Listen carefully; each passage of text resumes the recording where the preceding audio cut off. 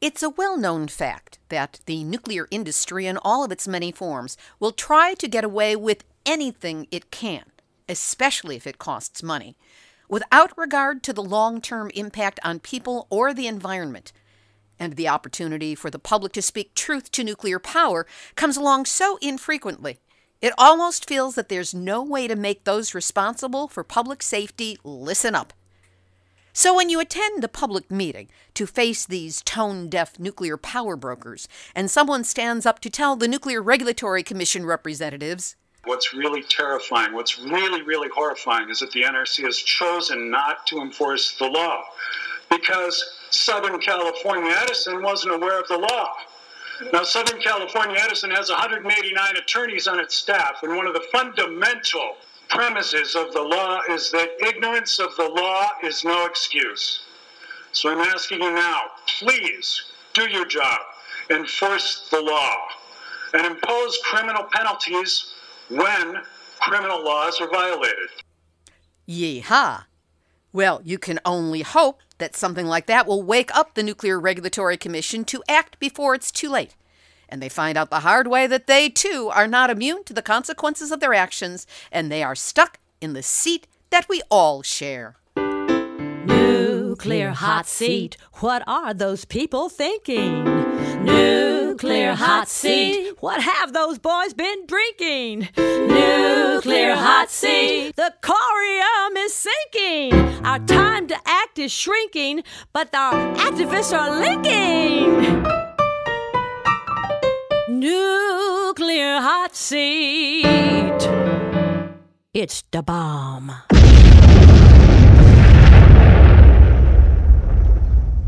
Welcome to Nuclear Hot Seat, the weekly international news magazine keeping you up to date on all things nuclear from a different perspective. My name is Libby Halevi. I'm the producer and host, as well as a survivor of the nuclear accident at 3 Mile Island from just 1 mile away. So I know what can happen when those nuclear so-called experts get it wrong. This week, we examine recent developments in the battle over San Onofre and what to do about its 3.6 million pounds of radioactive nuclear waste. We talk with Nina Babiars, a board member of Public Watchdogs, a public safety advocacy group headquartered in San Diego, California.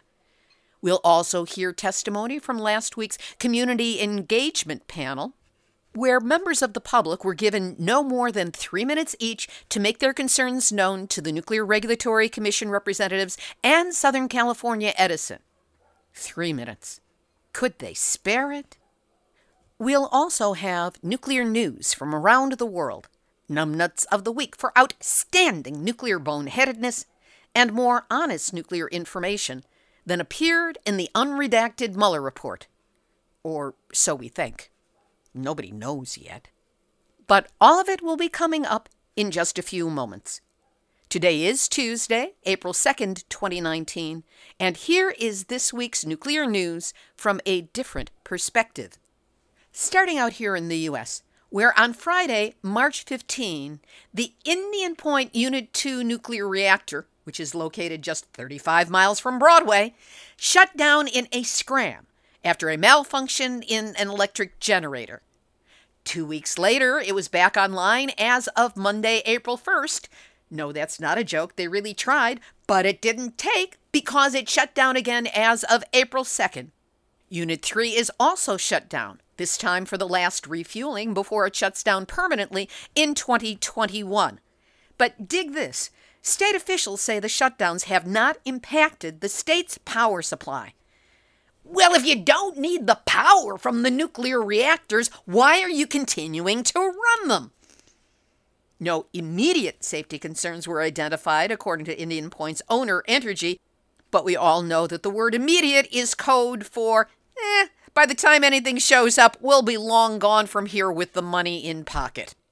In Florida, Florida Power and Light has won the battle to store radioactive waste under Miami's drinking water aquifer, despite the fact that multiple studies have warned that waste could one day seep into the drinking water.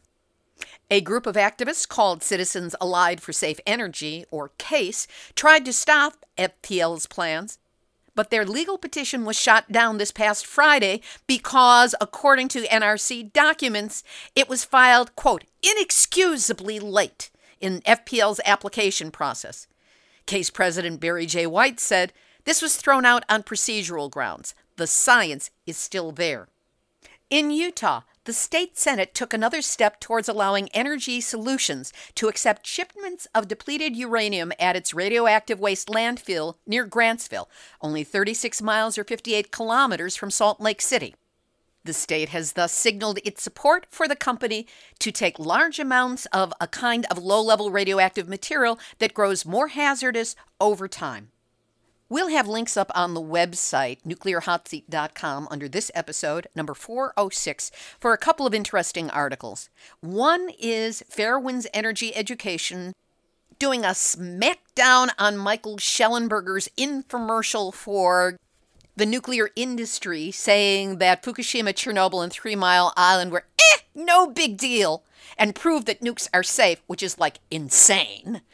This one is entitled Fukushima, Chernobyl, and 3 Mile Island Prove Why Nuclear Power Will Never Be Inherently Safe. It's written by Grayson Webb, edited by Margie Gunderson, and well worth your time. Reporter Christine Legere in the Cape Cod Times has an interesting article about a startup that claims to have a system for permanent nuclear waste storage other than anything that has been floated so far. It's an interesting article, again, worth your time to read it. And a link to a government site on how to survive radiation exposure, guidance on diagnosis and treatment for healthcare providers. All will be up on nuclearhotseat.com under this episode, number 406. In Alaska, researchers on the lookout for water contamination around St. Lawrence Island have discovered elevated radiation levels in the waters of the Bering Sea. An August 2018 sample of water from the Bering Sea showed increased levels of cesium-137. The isotope is somewhat present in the ocean from open-air testing of nuclear weapons in the 1960s and 70s, and normally registers around 2.0 becquerels per cubic meter. But this sample, again from last August, showed levels at 2.4 becquerels per cubic meter. Alaska Sea Grant agent Gay Sheffield said, "It's a byproduct of nuclear fission, and it was among the radioactive isotopes released when the Fukushima nuclear reactor was damaged." He added that traditional tribal peoples' knowledge of water currents helped residents anticipate this change.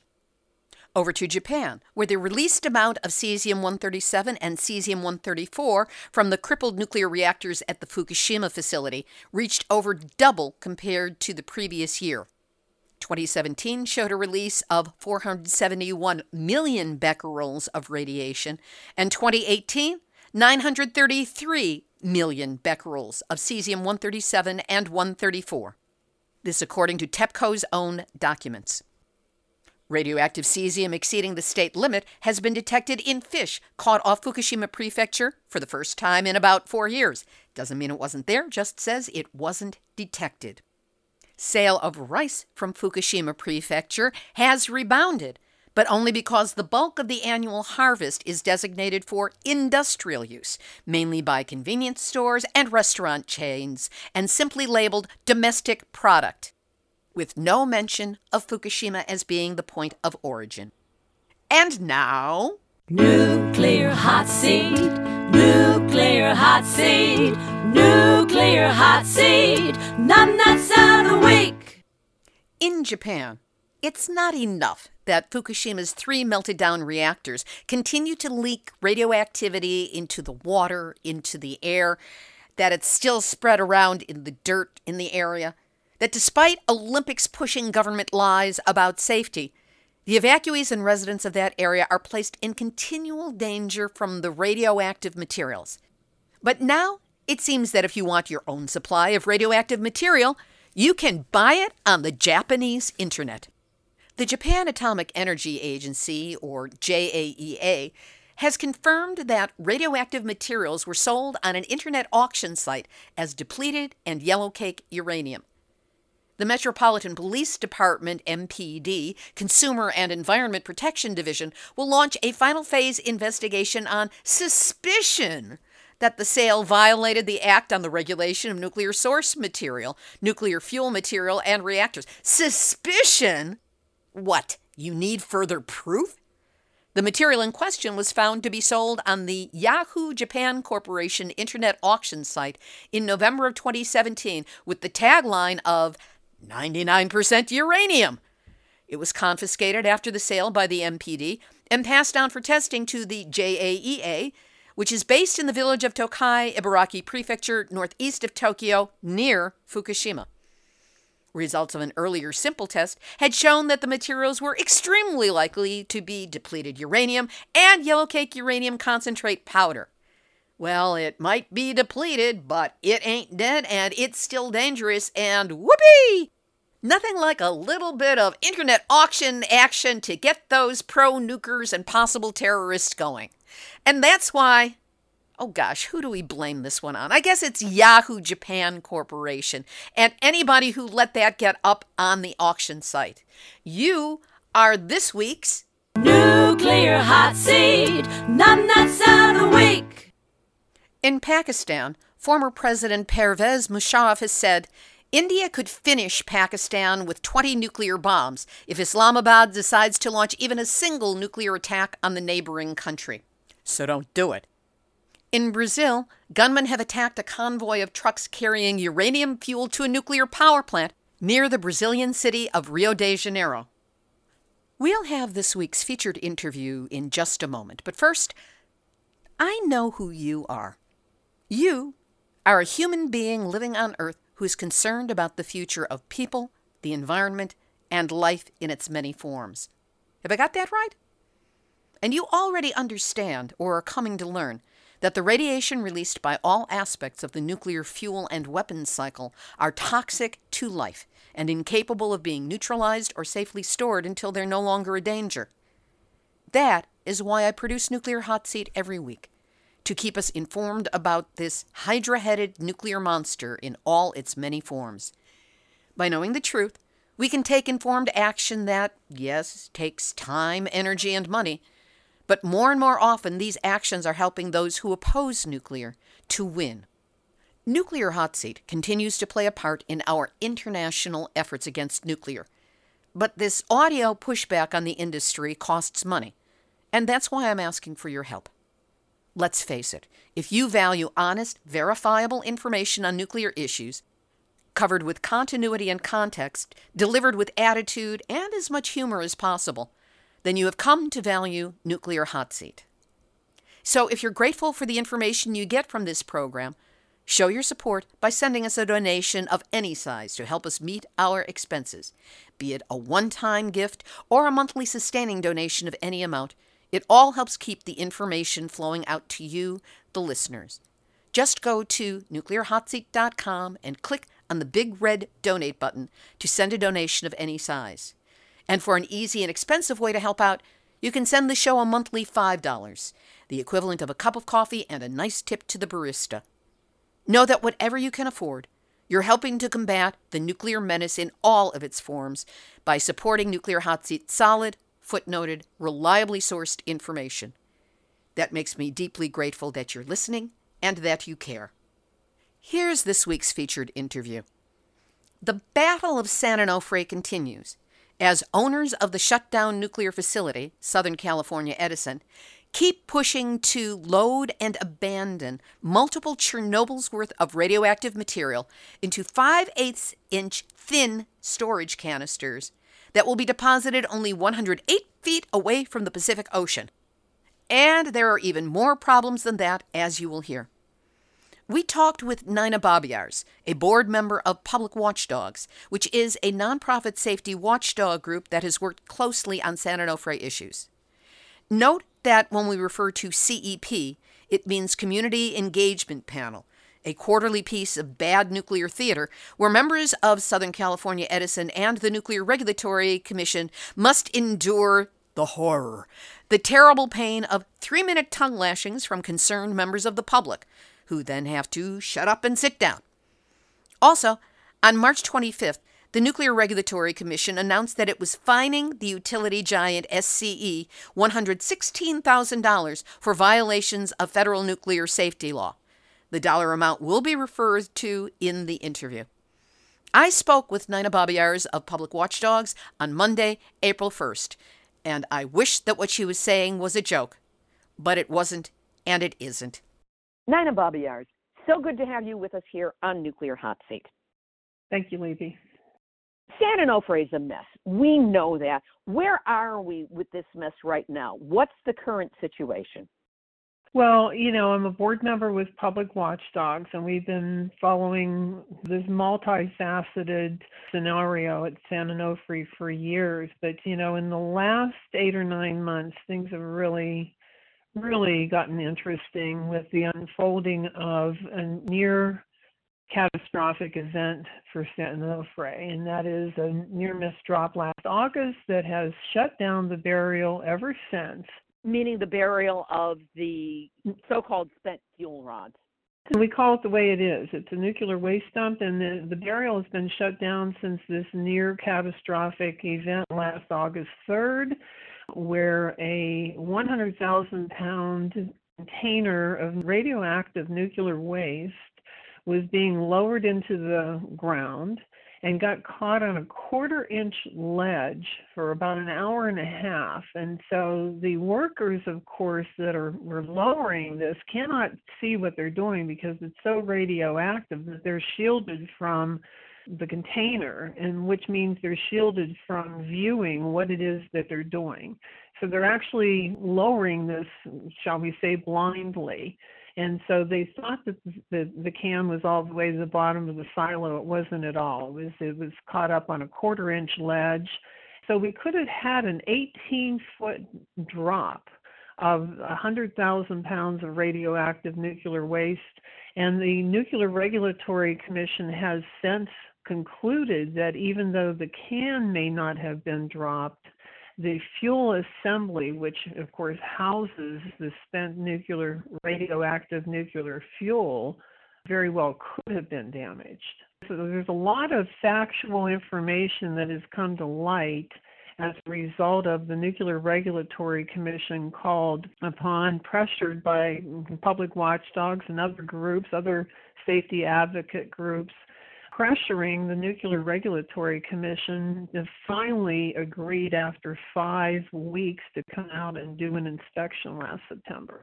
And so it has unfolded a number of facts regarding the nuclear waste burial site and how it is that they're doing the process by which they're doing it. One of the key facts that have come forward in the inspection and the subsequent Nuclear Regulatory Commission conducting these pre-decisional conferences and actually having public webinars with Holtec, the manufacturer of the cans, and Edison, who has the license to bury this nuclear waste. So it's given the public an opportunity to really sort through some of this information. One of the most startling facts that came to light during this process over the last several months is that the Nuclear Regulatory Commission, the NRC, validated in their cross-examination of Edison that each one of these cans that are going into the ground, each and every one of them are scored, as they put it, scored top to bottom. Now, when you say that they're scored, you mean that they are scratched? They're scratched, or some have called it gouged. The external surface of those cans have been damaged, and what we've come to find during this process is that all the cans are being damaged because as they lower them into the ground, just like the one that got hung up and that we had a near-miss drop, all of them in some way are toggled back and forth as they're being lowered into the ground, and they're being scratched, or scored was the term, or gouged was also the term. And so our concern at Public Watchdogs, and we've been working with different subject matter experts, is that when you have that kind of damage on the exterior of the cans in an environment so close to the Pacific Ocean, only 108 feet from the Pacific Ocean, virtually at sea level, on an earthquake fault in a tsunami zone.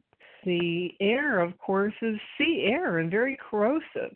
So when you have these cans that have been damaged, scratched, gouged, whatever you want to call it, it's the exterior covering of these cans has been permeated. It begins the process of stress corrosion cracking. And Edison and the NRC, the Nuclear Regulatory Commission, is contending that this is something that takes a long time to unfold. And that's not necessarily true, because what we have very unique in this situation is you've got these cans that are scored, scratched, gouged, sitting in salt water air. I remember in 1984, Levy, when I moved from Pittsburgh to Long Beach, my 1982 Toyota Corolla only had to sit out one winter in the salt sea air of Long Beach, California, to lose all the paint on the front of the car.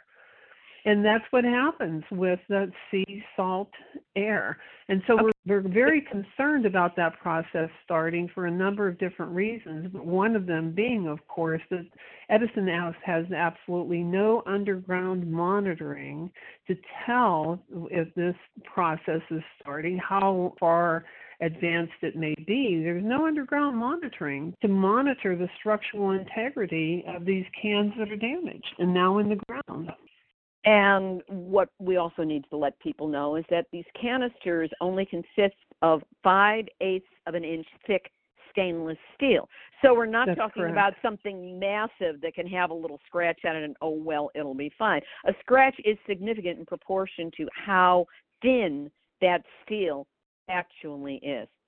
Now, and I'd like to bring something else to the attention of your audience. You know, this is not the first time that the burial has been stopped.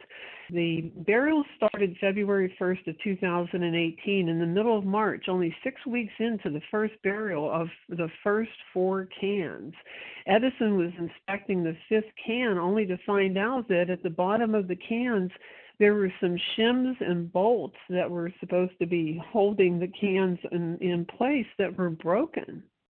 And so the burial stopped for the first time last March until they could get what they termed an independent engineering company who, you know, the Holtec, the manufacturer of the cans, was allowed to do that.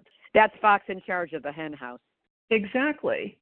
And they've never revealed, because they're a private company, they're not subject to FOIA requests, federal, information requests, because they're a private company, and we've made them, as to who was that quote-unquote independent engineering company that gave Edison the green light.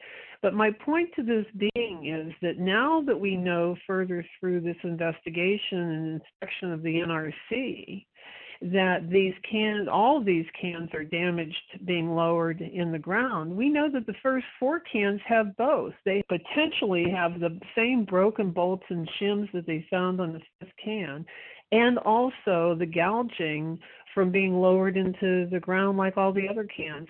And then, of course, no monitoring system to check how bad the damage is, if the ventilation and cooling, the radioactive nuclear waste in those 4 cans. So I consider those first 4 cans potentially being the perfect storm. They could potentially have both or all of the above, and that's very disconcerting. What I find truly shocking is that with all of the problems that you just enumerated, and they are legion at San Onofre, with the spent fuel, with the canisters, with the behavior of Edison around it, there is still an official approval process in place to allow the restart of the loading of the Holtec thin canisters at San Onofre, which I certainly think is a really bad idea. And what's more disconcerting is that the pro-nuclear faction seems to be moving ahead with it with an assumption, if not an arrogance, that they are going to ultimately succeed in getting exactly what they want. Arrogance is one aspect of this, but it's enabled the hypocrisy of the Nuclear Regulatory Commission to now actually consider re-evaluating the permit or the license of these cans to allow that scratch and the gouging that we're talking about to be okay. Now, are you saying that the NRC is going to say, oh, well, as long as scratches have happened, we might as well make it okay so that there's no problem with the public coming in and having a complaint? Well, that's putting it in simple terms, but that's basically what they're doing. They're in the process right now of evaluating whether or not they're going to change the criteria. And so let's just lower the standards to the level of which the job is being done in an incompetent way. That's what they're doing. If they approve this, and the burial supposedly isn't going to resume until they make a decision, but I mean, what else would you call it? They're going to be lowering the standard to the incompetency of Edison and Holtec.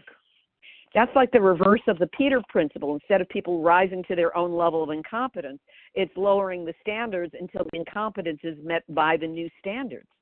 That's right. Let's just set the criteria. Let's just set the bar a little lower. We'll all be doing the limbo rock. One thing I want to always bring to everyone's attention, whether they're a new listener to this topic or have been involved and quite savvy about this, that I don't want to lose sight of, and that is that we don't want to forget it. It's the same engineers that gave us the defective, what they called a like-for-like replacement generators at San Onofre. They brand new generators that were not like for like at all. It was brand new technology, untested, with safety features removed so that they could add, more tubes to generate more electricity, to generate more money, that rubbed together and gave us a radiation leak that closed the plant. I don't want people to lose sight of the fact that it's those same engineers that designed this burial plan. And it's important to note that when this plant was still operating, that it had the worst safety record of any nuclear operating plant in the country. Well, it seems like they're still in the running to have that particular honor, dubious though it may be. Well, what is alarming now is in the process of these hearings, these pre-decisional conferences as the Nuclear Regulatory Commission is holding, in January, I believe, Edison had the audacity to say that they were guilty of some of these failures because they just didn't anticipate how large of a burial project this was going to be. Now, they're the ones that designed it, and these people were supposedly have all this great expertise in their careers. How could they possibly have underestimated the scope of this? So here we have, again, the same engineers that gave us the radiation leak designing this that made more mistakes and significant failures that are now claiming that they didn't know how large of a scope of project this was going to be. It seems like they have very convenient ignorance. They just kind of slap it in, oh, gee, we didn't know, whenever it works for them. And we'll get to one of those points in a moment. Now, Edison is supposed to hold what are officially called community engagement panels to meet with the public about San Onofre, though I know the common phrase that I have heard is community enragement meetings, because that's usually the way that community participants and watchdog groups such as yours feel as a result of participating in them.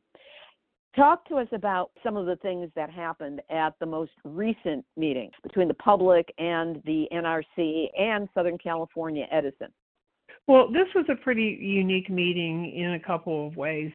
There was more than one person that incorporated into their public comments how unresponsive the panel members themselves are in asking questions and making comments or, asserting criticism of Edison.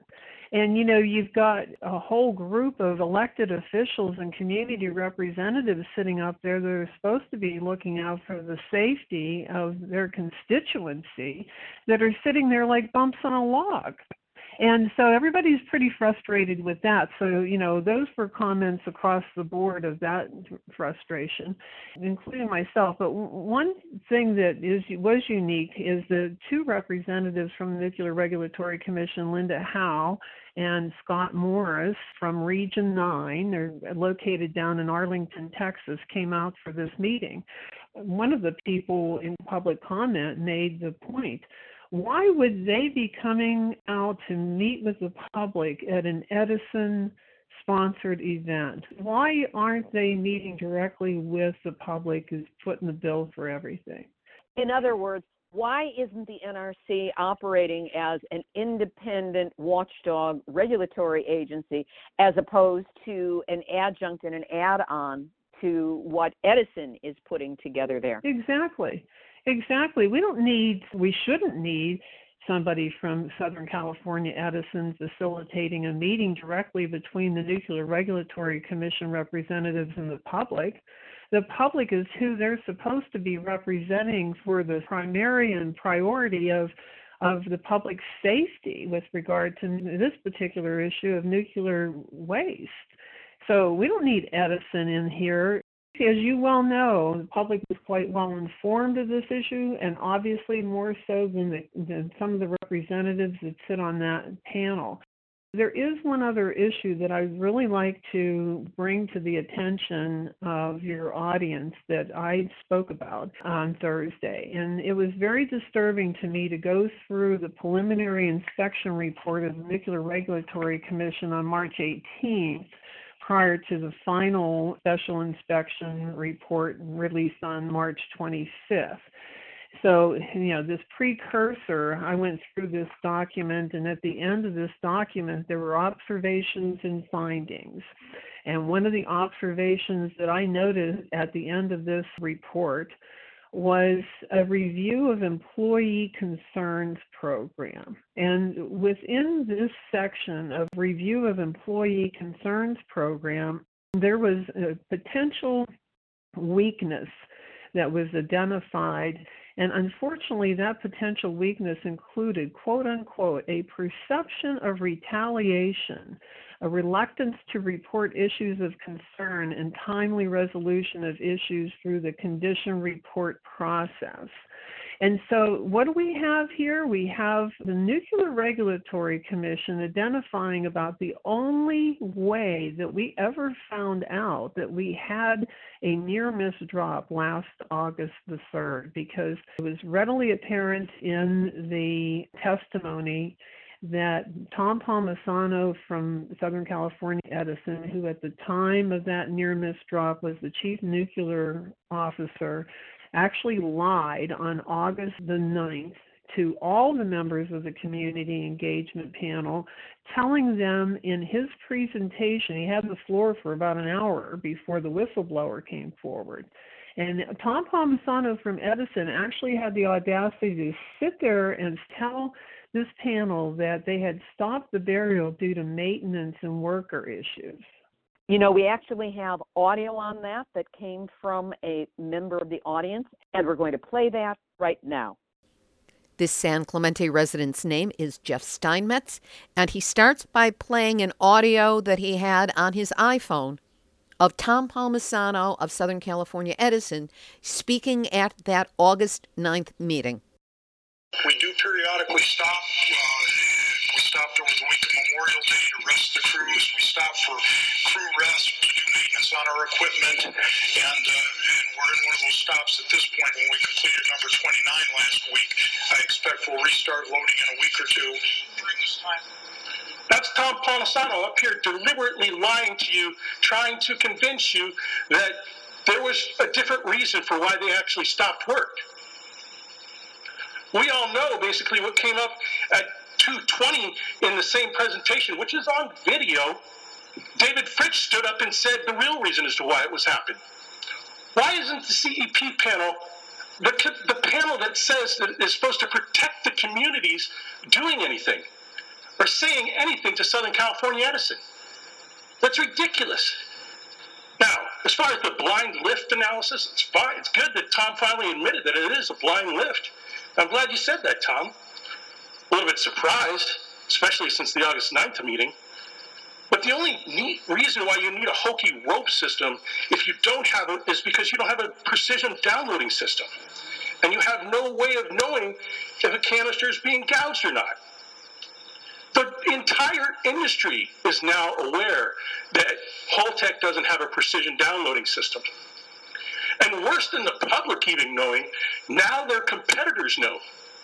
And Southern California Edison is pretty much the laughing stock of the industry because they selected this lemon.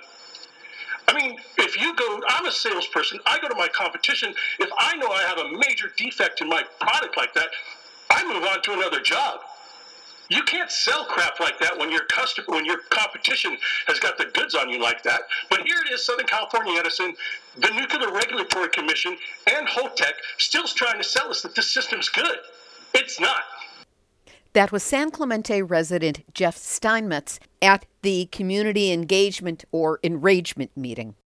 That was pretty shocking, and it's clear the level of anger that resident of San Clemente had about it. Well, Leedy, if we hadn't had somebody like that whistleblower that came forward, we never would have had an inspection by the Nuclear Regulatory Commission. We never would have had any of these findings. We never would have had any kind of quote-unquote corrective action. And we never would have the knowledge of some of these other failures as they've been identified and violations of federal law. We never would have been aware of that. So, one point I want to make is that discovery of there being a culture of retaliation, because let's face it, we're talking about nuclear waste workers. So the retaliation we're talking about is if they witness something that is of concern of public safety with regard to bearing radioactive nuclear waste. They're going to be filled with a fear of losing their job, and that never made it to the final inspection report. That never made it to corrective action. That never made it to a penalty of Edison saying by the Nuclear Regulatory Commission, you can't do that. You can't get away with that. You can't suppress your employees from coming forward if they witness a public safety violation. And so what are we doing but continuing deceptive communication in the culture with Edison that this is unacceptable? And I think it's interesting to point out that for reasons that I think are sealed behind a legal agreement, the whistleblower from August 9th no longer works in the nuclear industry. He doesn't, and I'd like to invite anybody that does work in the nuclear industry to visit Public Watchdog's website for another reason. We've always, from day one, had a button on our website with regard to whistleblowers, and of course we've had people come forward with information, and it has resulted in action, and that action has resulted in information we wouldn't have had otherwise. PublicWatchdogsPlural.org. Let's give a listen now to some of the testimony that did take place. This is Mike Aguirre.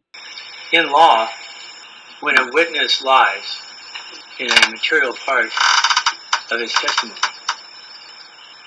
the jury is told that they can disregard his testimony as a whole. And Tom, on August the 9th, you lied twice.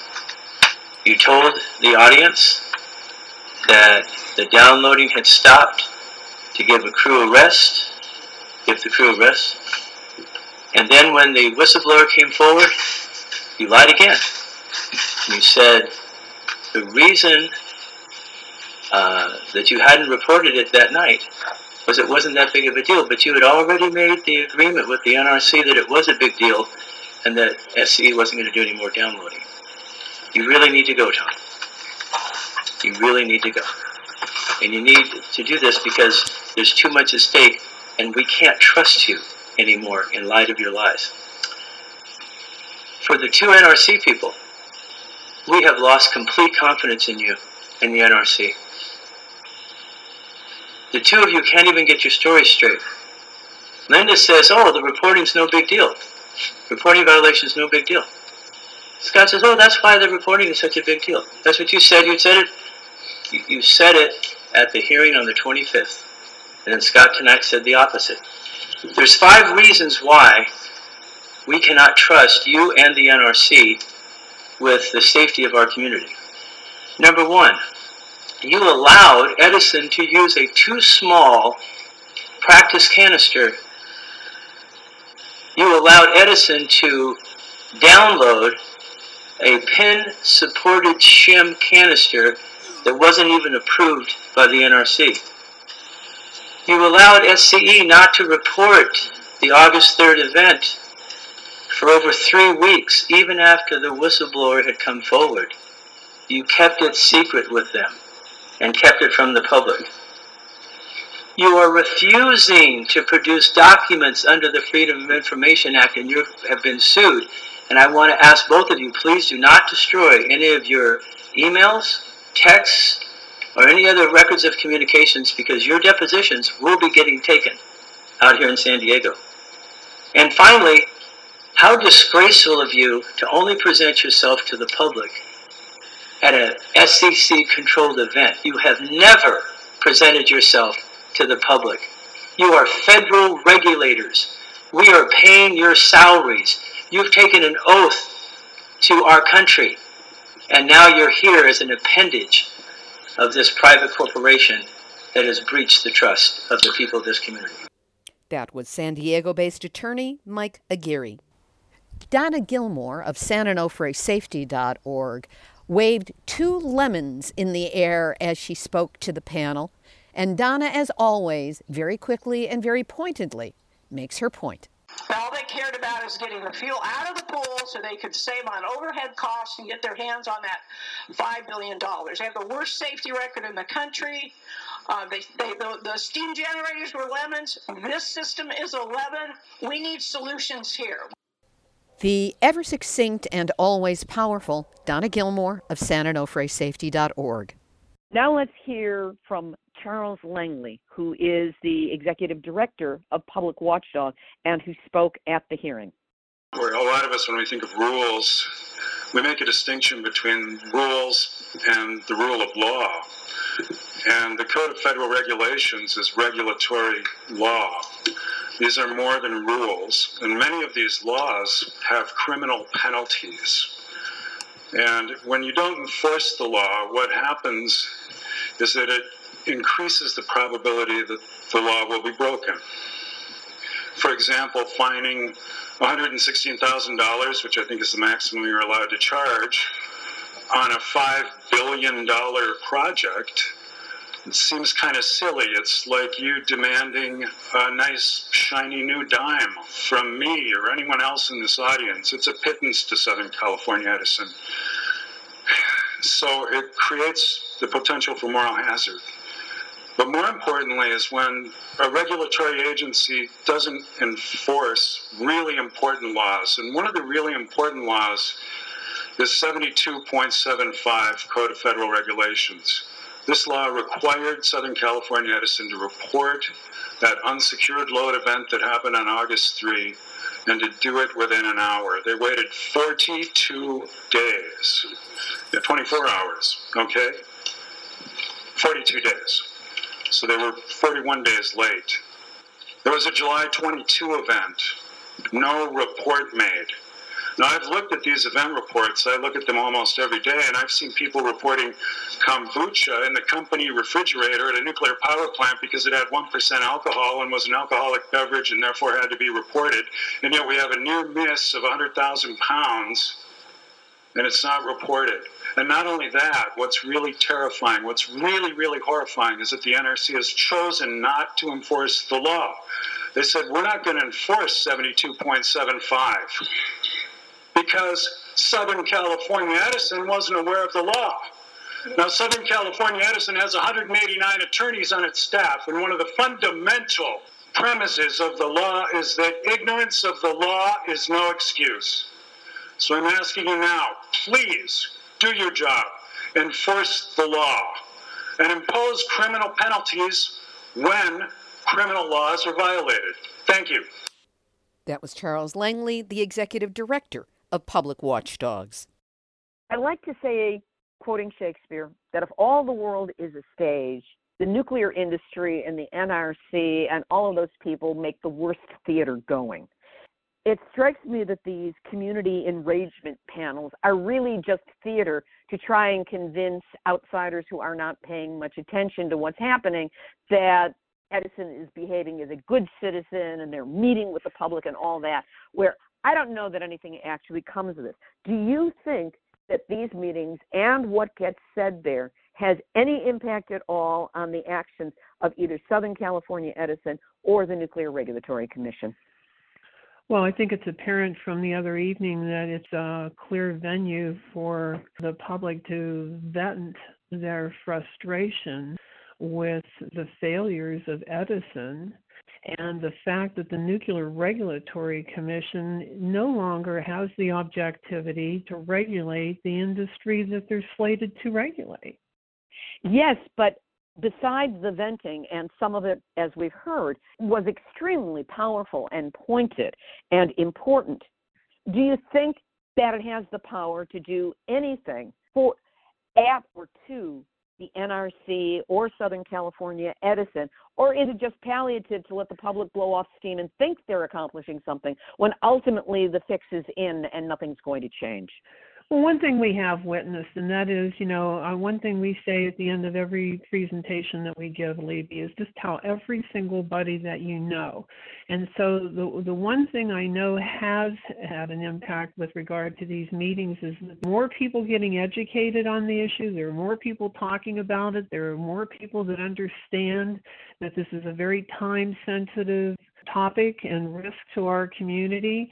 There are people that are putting pressure on their elected officials to show some leadership skills here and step forward.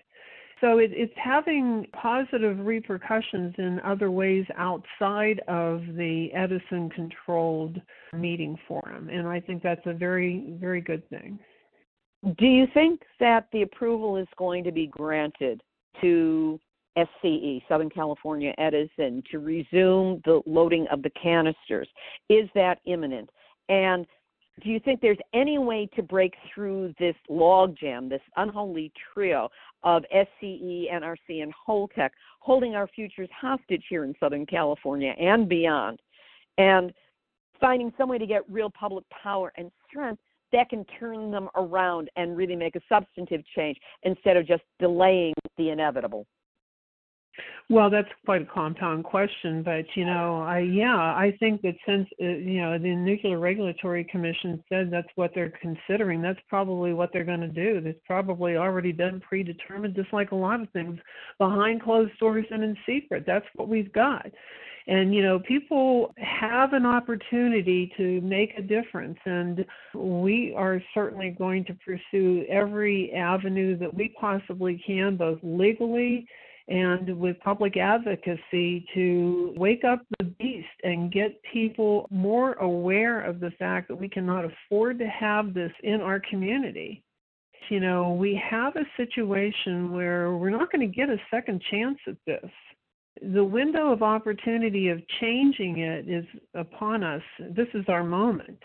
People need to pick up the phone, tell everybody that they possibly can, to get the word out that if the NRC does take that action, that this is unacceptable and they are accountable to somebody, and that is the public that they're supposed to be protecting.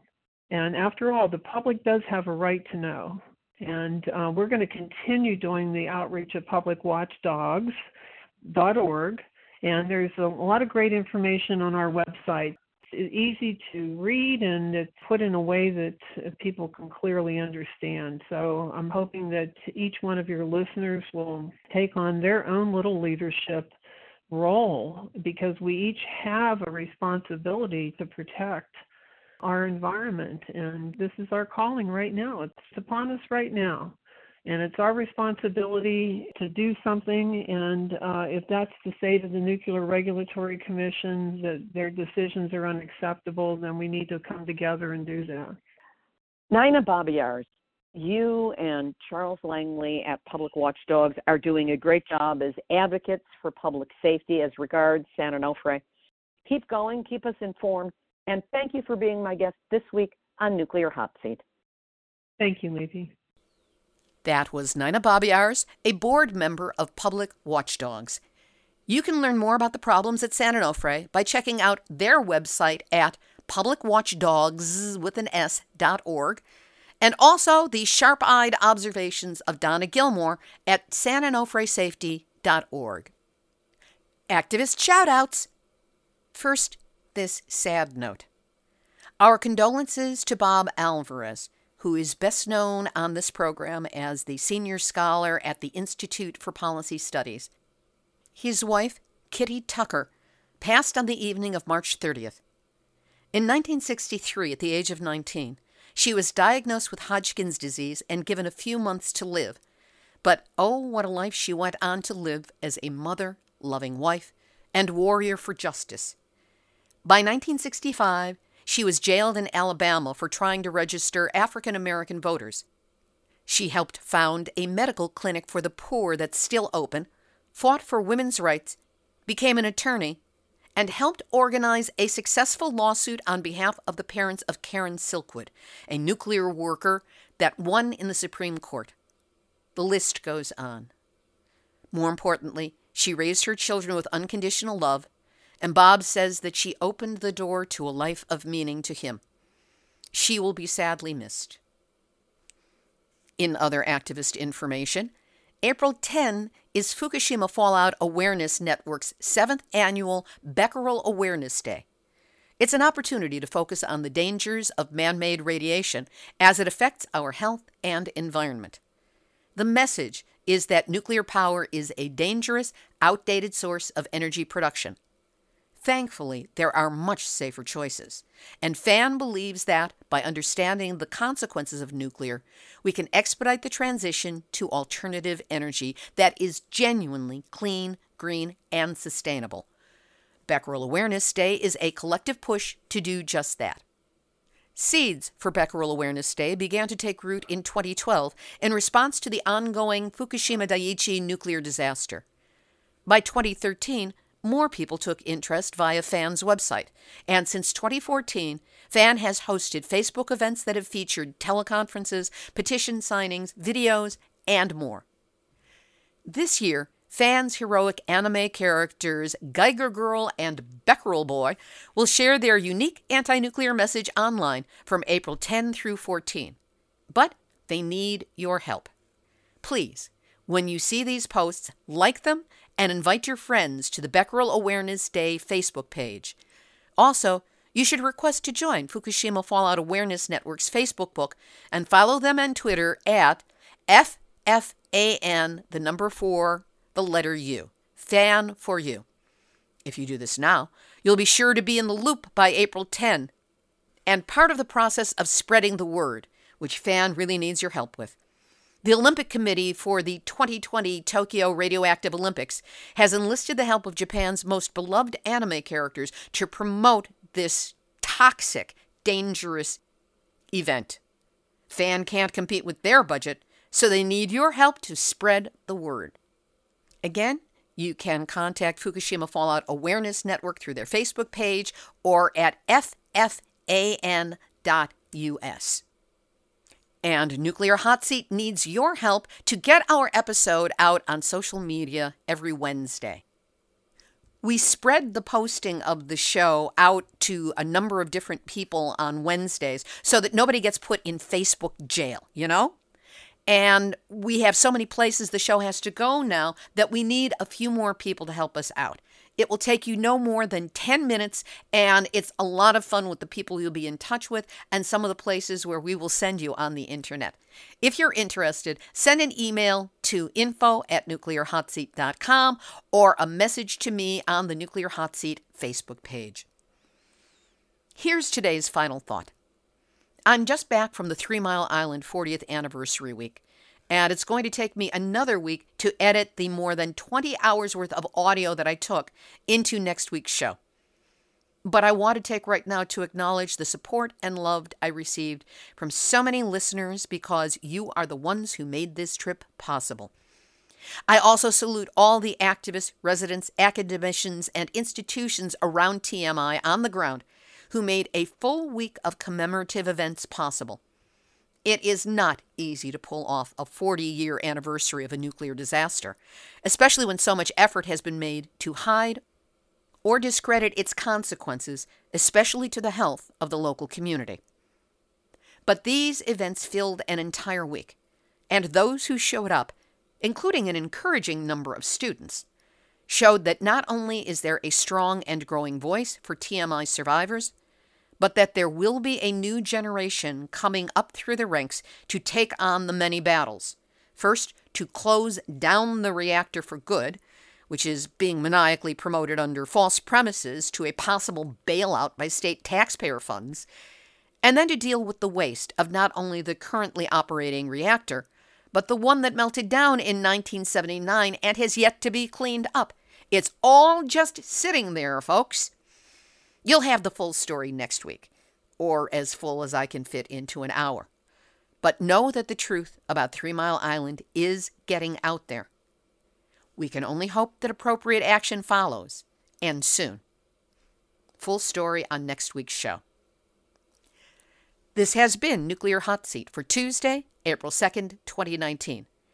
Material for this week's show has been researched and compiled from nuclear-news.net, deunrenard.wordpress.com, and our friend Hervé Courtois, miningawareness.wordpress.com, lohud.com, wamc.org, MiamiNewTimes.com, Cape Cod Times, and the superb reporting of Christine Leger, BeyondNuclear.org, REMM.NLM.gov, InterestingEngineering.com, Fukushima-Diary.com, JapanTimes.co.jp, Asahi.com, Mainichi.jp, News18.com, the BBC, Reuters, TheBarentsObserver.com, Canadian Coalition for Nuclear Responsibility and Dr. Gordon Edwards, the soul-dead cubicle drones who push propaganda under the guise of writing press releases for World Nuclear News, and the U.S. Nuclear Regulatory Commission. Always good for a laugh. Thanks to all of you for listening, and a big shout-out wherever you are around the world in 123 countries on 6 continents and counting. And of course, a big welcome to those of you who listen on our growing network of broadcast stations around the U.S. You show your love for life on this planet by being willing to know the truth and then, hopefully, acting upon it. If you haven't already, go to our Nuclear Hot Seat Facebook page. Like it, share it, respond to a post. If you leave a comment, the chances are good that I will be responding as well.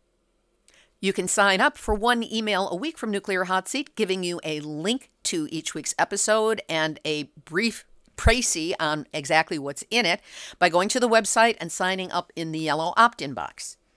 If you have a story lead, a hot tip, or a suggestion of someone to interview, send an email to info@nuclearhotseat.com. And if you appreciate weekly verifiable news updates about nuclear issues around the world, take a moment to send a donation of any size to nuclearhotseat.com. We really appreciate your support. Nuclear Hot Seat is copyright 2019, Libby, Halevi, and Heartistry Communications. All rights reserved, but fair use allowed as long as proper attribution is provided. This is Libby Halevi of Heartistry Communications, the heart of the art of communicating, reminding you that every nuclear reactor creates deadly radioactive waste that lasts forever. So for any new deal to be genuinely green, it must not include nuclear. Period. Okay, you just had your nuclear wake-up call. So don't go back to sleep, because we are all in the Nuclear Hot Seat. Nuclear Hot Seat. What are those people thinking? Nuclear Hot Seat. What have those boys been drinking? Nuclear Hot Seat. The corium is sinking. Our time to act is shrinking, but our activists are linking. Nuclear Hot Seat. It's the bomb.